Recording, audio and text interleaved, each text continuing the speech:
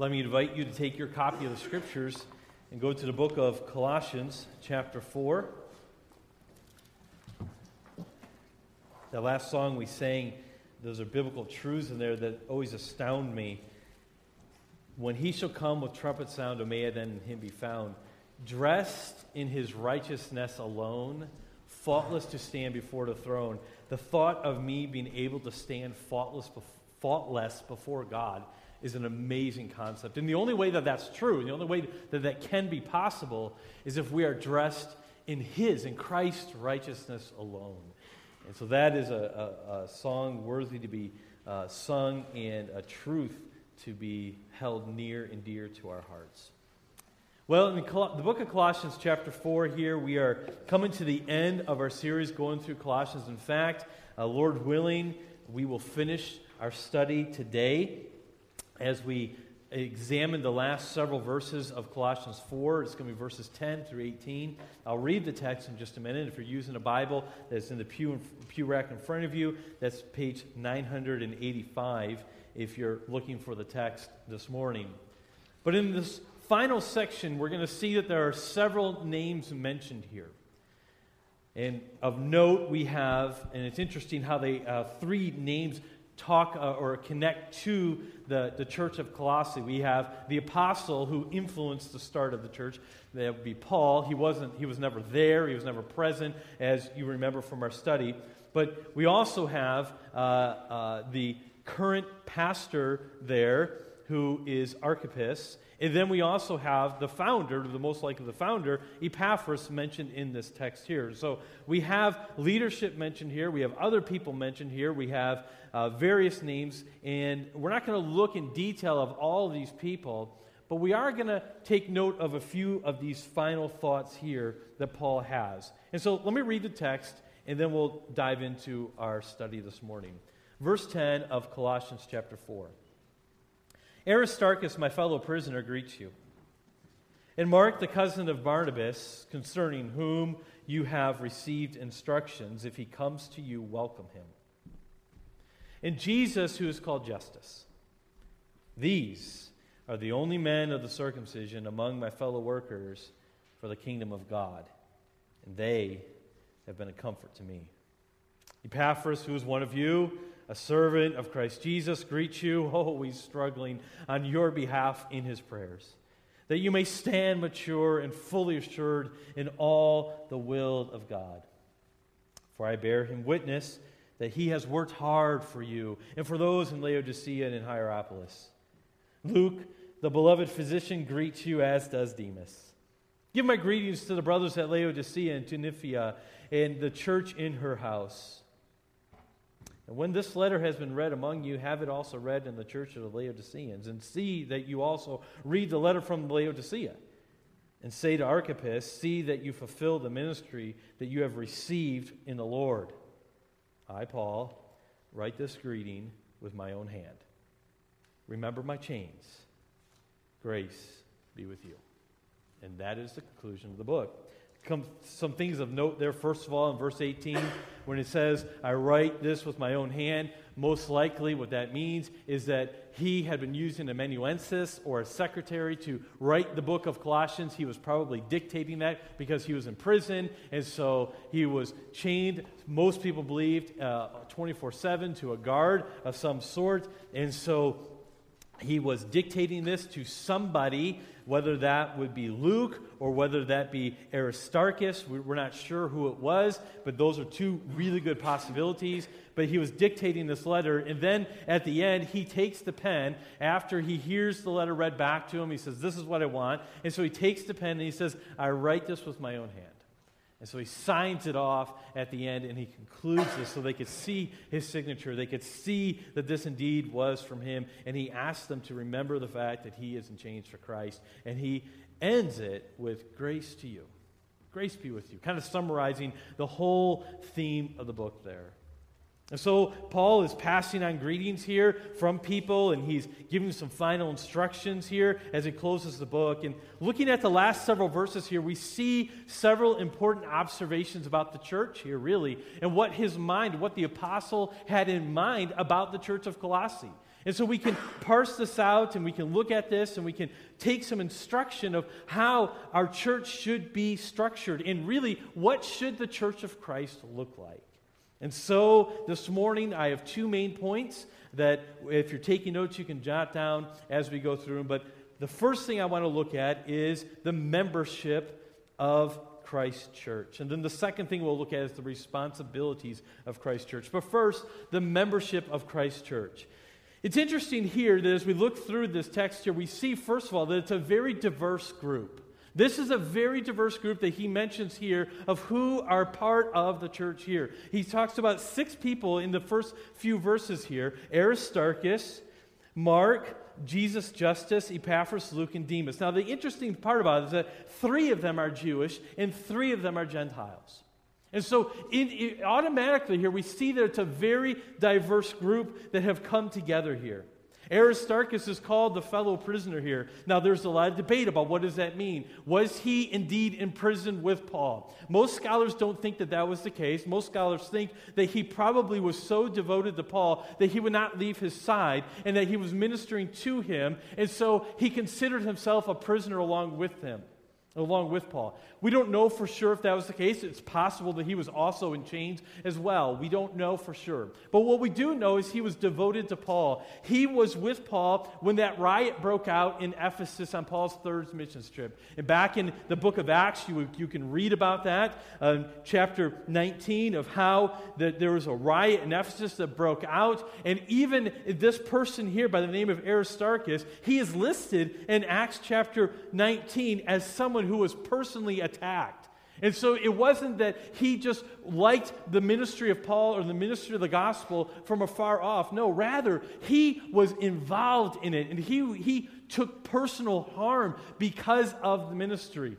And so he was someone who was physically beaten and attacked in Ephesus for the ministry. He was very loyal and very devoted to the ministry of Jesus Christ and wanted to help Paul. In fact, he was so devoted to Paul and assisting Paul, the apostle, in his ministry, that when Paul went on that voyage to Rome in Acts 27, after the 3rd mission trip was over, and then he stood before a few people. Remember, he stood before Festus and Felix and Agrippa, and he was going through all that. And then what Paul says after, when he was being held in their house arrest there and being tried, he says, "I appeal to Caesar." And because of his Roman citizenship, he had the opportunity to go to travel to Rome and have his case heard before Caesar. And so, a lot of people think, looking back into that, Paul may have gotten away and he would have been let off because they didn't have charges for him. But when he actually appealed to Caesar there, they said, fine. Agrippa said, hey, no problem, it's out of my hands. Festus said, no problem. And so they sent him on to see Caesar, to go to Rome. And so on his voyage to Rome, this is when that terrible storm came up. And you can read about that in the book of Acts. You can see how this awful storm came up, and it was so bad that there was a shipwreck. And remember that during the shipwreck, Paul was told he was coaching the people. The sailors were trying in the guards. They were at odds with each other on the ship, and they were trying to save their own skin. And so Paul really brought order to that situation. And then what happens is that the shipwreck happens, and so they go to this island where they're trapped on this island. That's the scenario when Paul, he reaches into the fire, he's building the fire, and a snake comes out. I don't know if you remember this in Acts, and it bites him. And I love the way it's just written there, because it says, and he shook it off into the fire. Okay, that's Paul. If it were Jeremy, it would have been written a little differently. It would have been written, and Jeremy was building the fire, and he reached in there, and the snake came out and bit him, and Jeremy cried like a girl and screamed and ran. That would be what was written about me. But not so Paul. He just shakes it off, and then the people think, okay, surely this guy was a murderer. He's guilty. The gods are judging him. So they're waiting. They're just watching him, waiting for him to drop dead. And then I love this. It's like, wait a minute. He's still alive. He's a god. I mean, the fickleness of man. They go from he's a murderer to he's a god. Okay, this is what's happening here. Aristarchus was with Paul on that trip.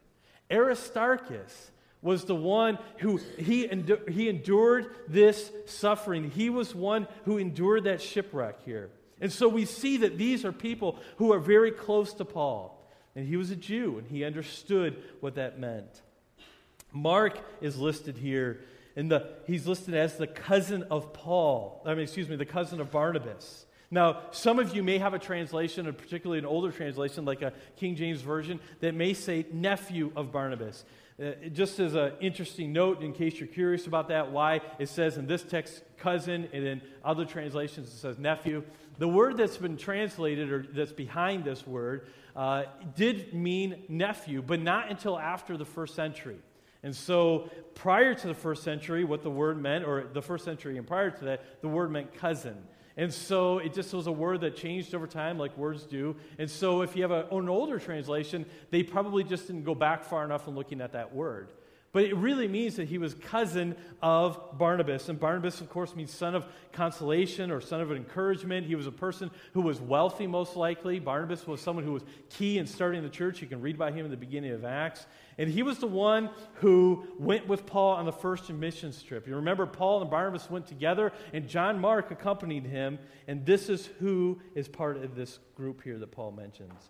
The third person, Jesus Justus, the third Jew, he is someone who we really don't know much about. In fact, we don't know anything about. The only thing we know about him is that he's not the Jesus. And that's the reason why he says, who is called Justus there. He is the one who is, in what Paul's doing there, he's pointing out that it's not the Jesus. And Jesus also was a name that was used commonly during that time. And so these are the people he mentions. But also, those are the Jews. Now, who are the Gentiles that he mentions? Well, he mentions Epaphras, who is the founder of the church. He says, who is one of you. What that means is he was a Colossian. He was from that city. He was someone who had founded that church, and he was someone who had gone to Ephesus, and he had understood the gospel, and he was converted through the ministry of the Apostle Paul and went back to his hometown and started the church, and now he is no longer the pastor there.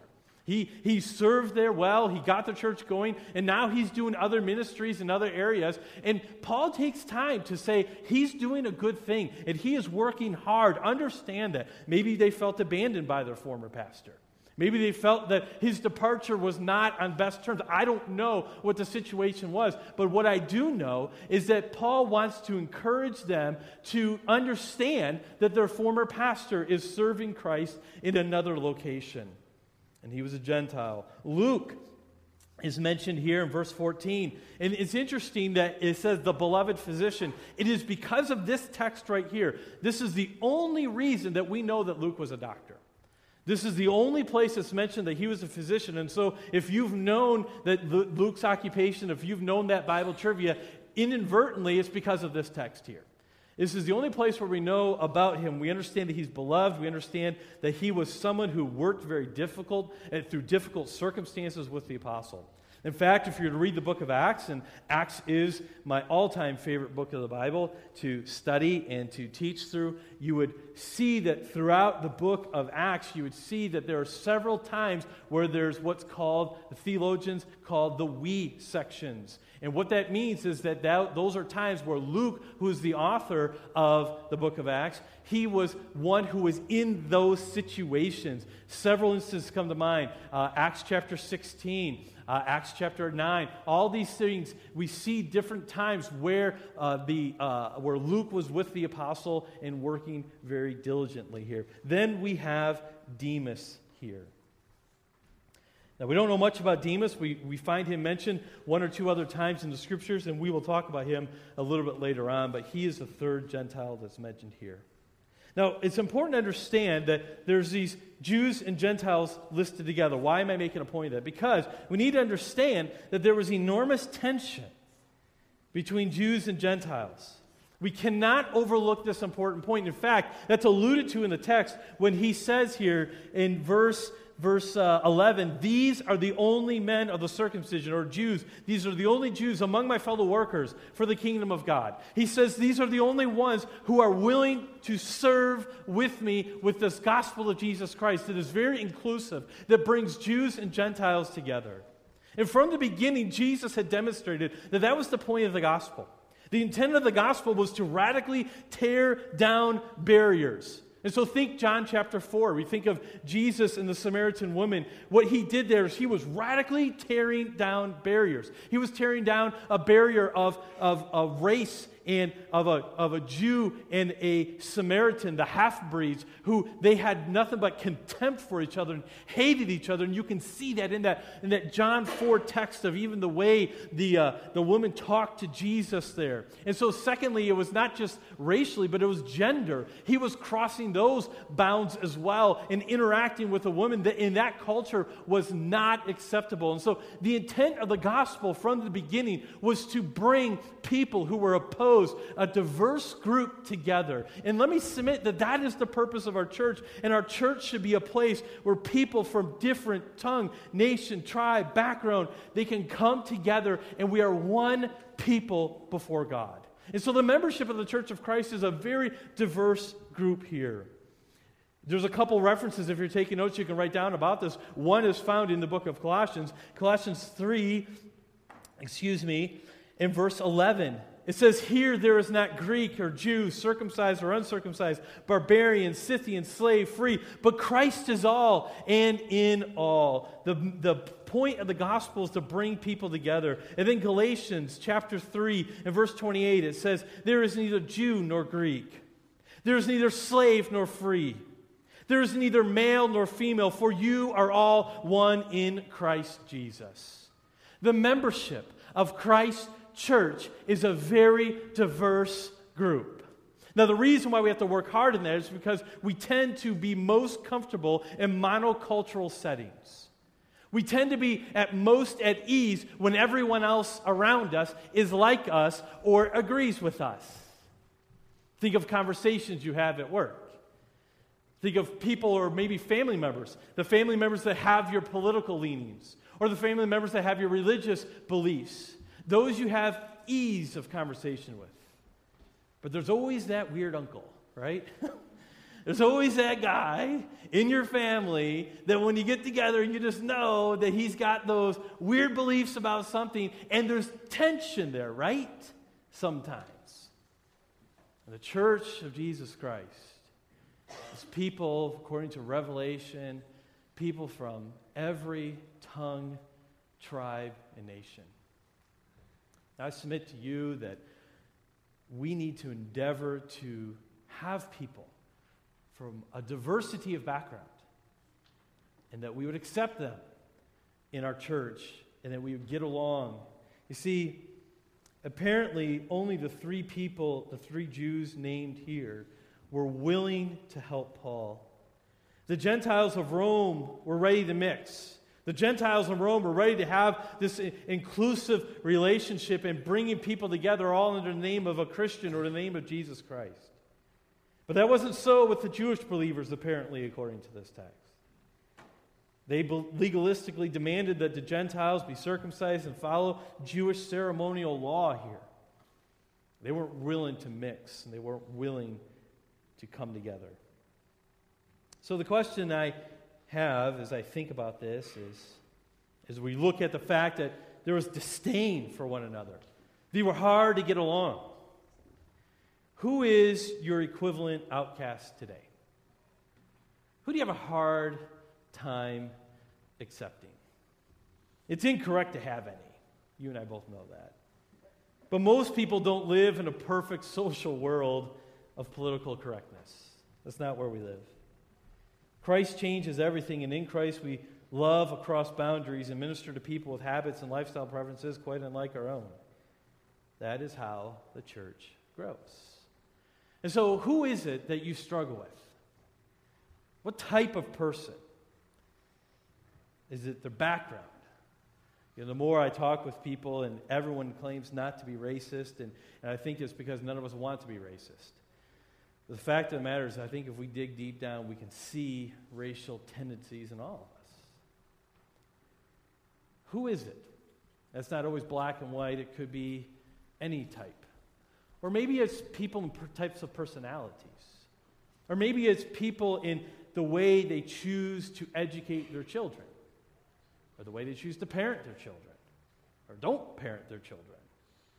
Who is it that when you look at, you say, that is a hard person for me to get along with.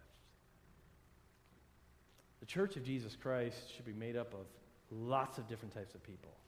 And if we need to help people, we need to help people. But the fact of the matter is that as we see Christ putting people together, we're going to see people that are different than us, and sometimes it causes a stretching out of our comfort zone.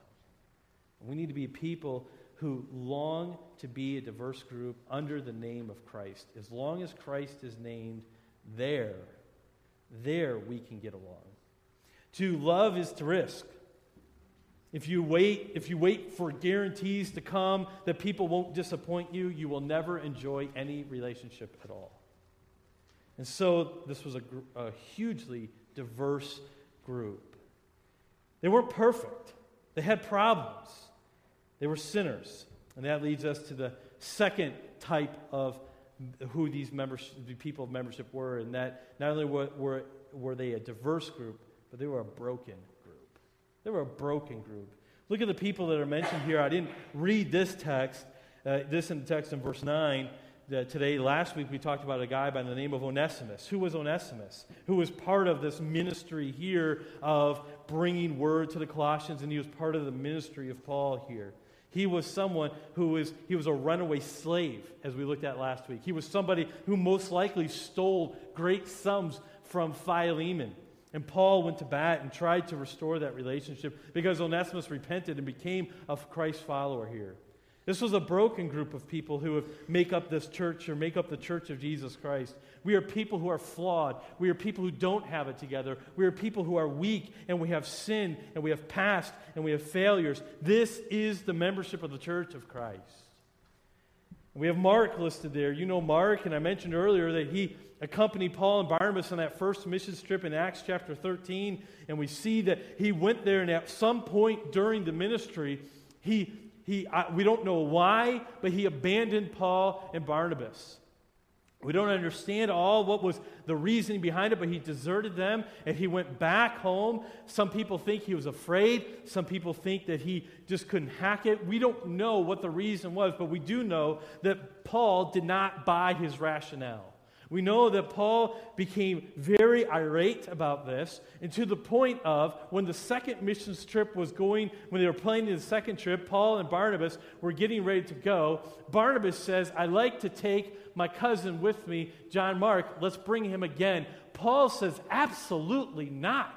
He abandoned us. He deserted us. He will not come. We only need people who are devoted and who can stick it out. That's who we need." And Barnabas said, "No, you got to give this guy a chance. You got to help him grow. You got to minister to him through this. You can't just cast him aside." And so there was such a strong disagreement between Paul and between Barnabas that they went separate ways. Barnabas took John Mark with him. Paul recruited Silas, and he went his way. Barnabas went his way with his team. There was a huge division here because of the desertion of John Mark. He was somebody who couldn't be counted on.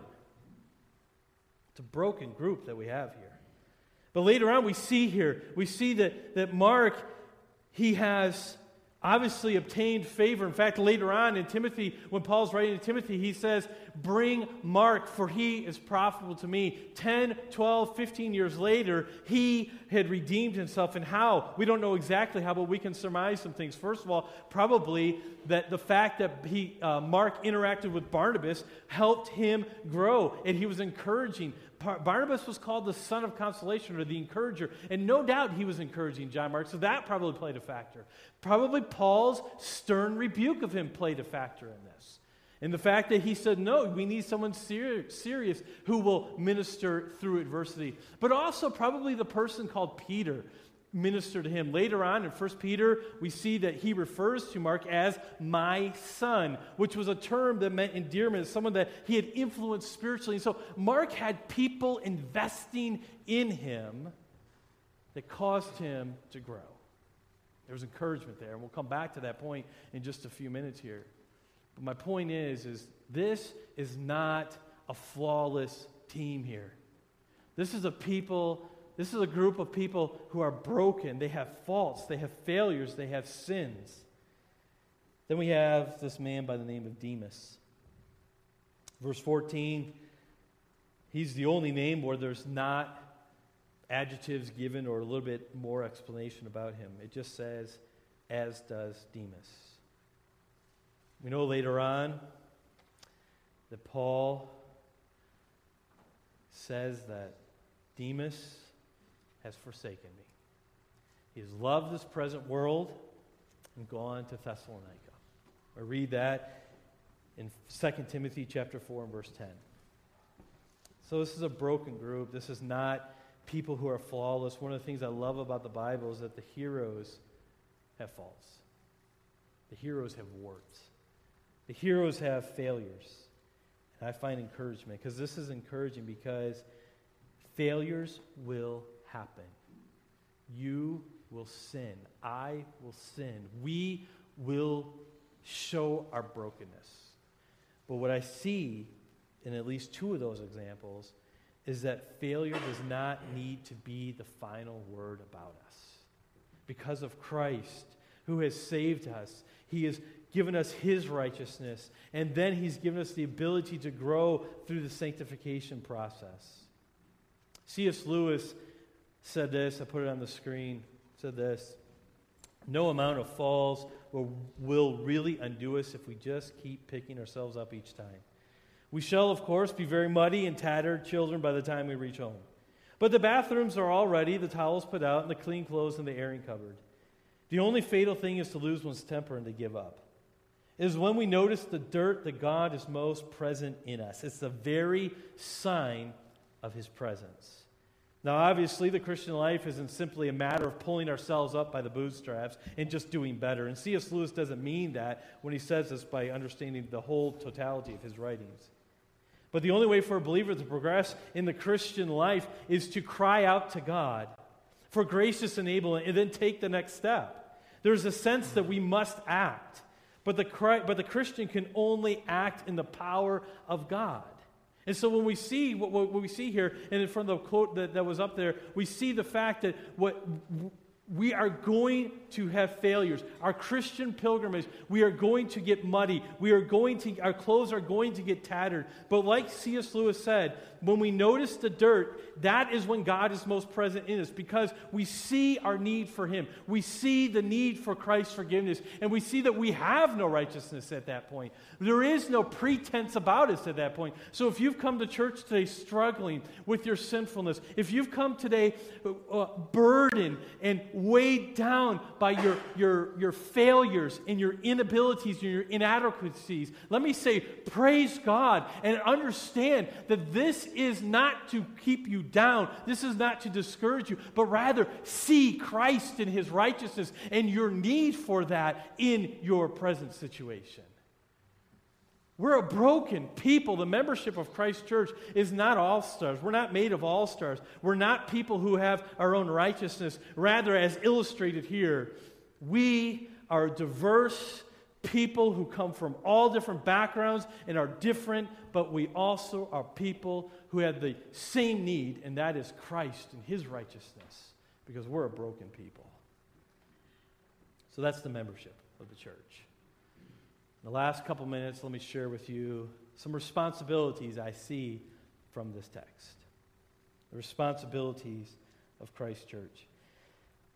Epaphras is talked about in verse 12, that he is one of you, a servant of Christ Jesus. He greets you, and he's always struggling on your behalf in his prayers.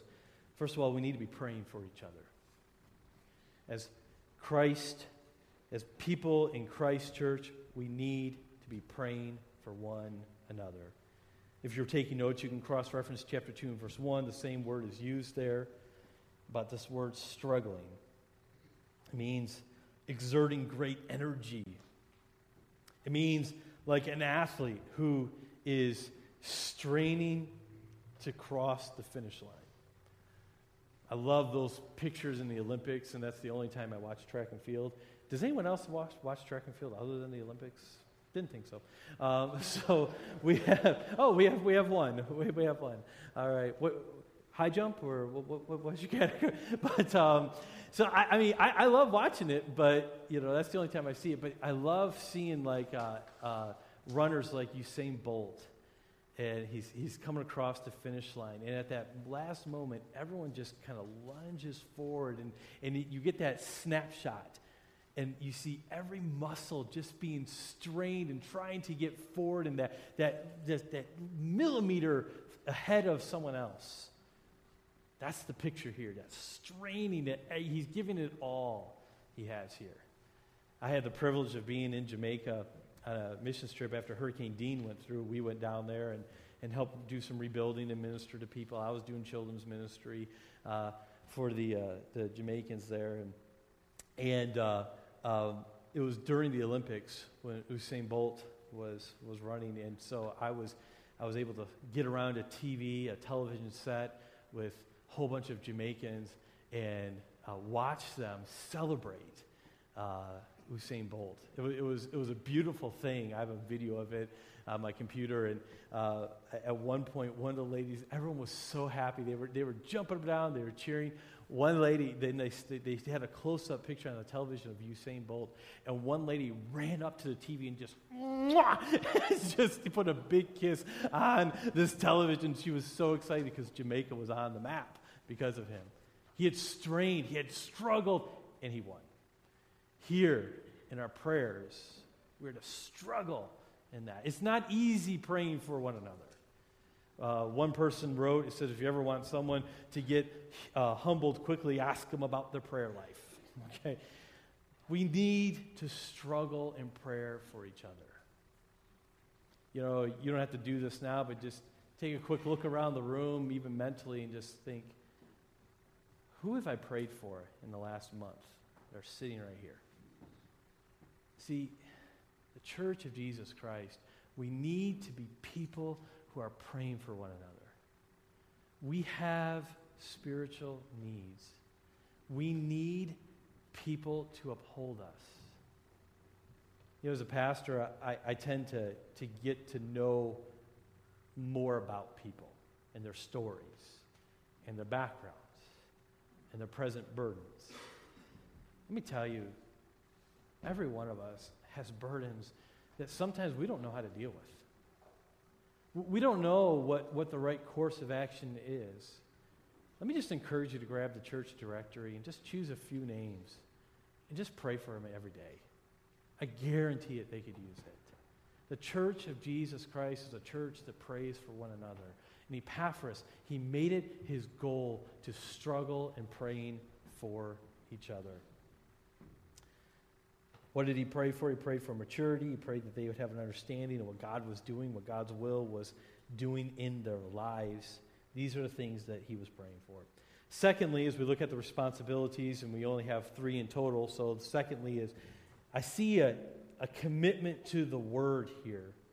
I see that what Paul is telling them to do, he says in verse 16, he says, and when this letter has been read among you, have it also read in the church of the Laodiceans, and see it that you also read the letter from Laodicea.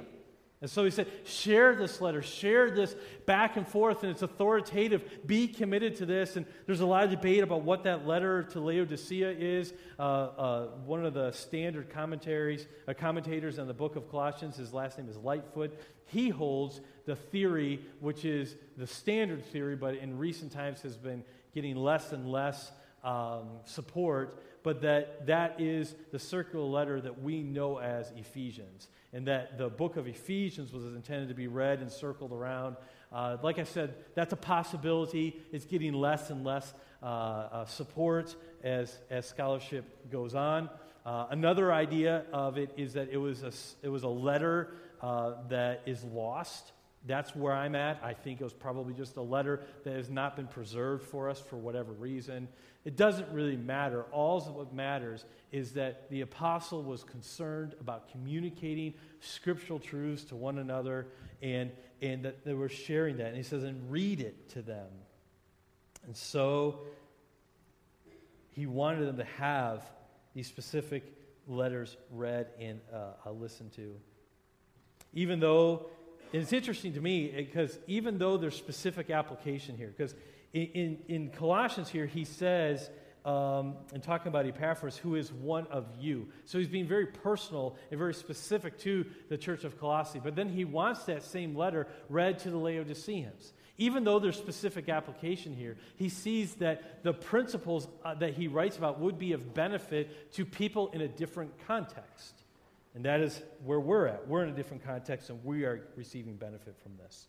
So there's a commitment to the Word. And finally, if we're going to be responsible members of the Church of Christ, we need to encourage one another.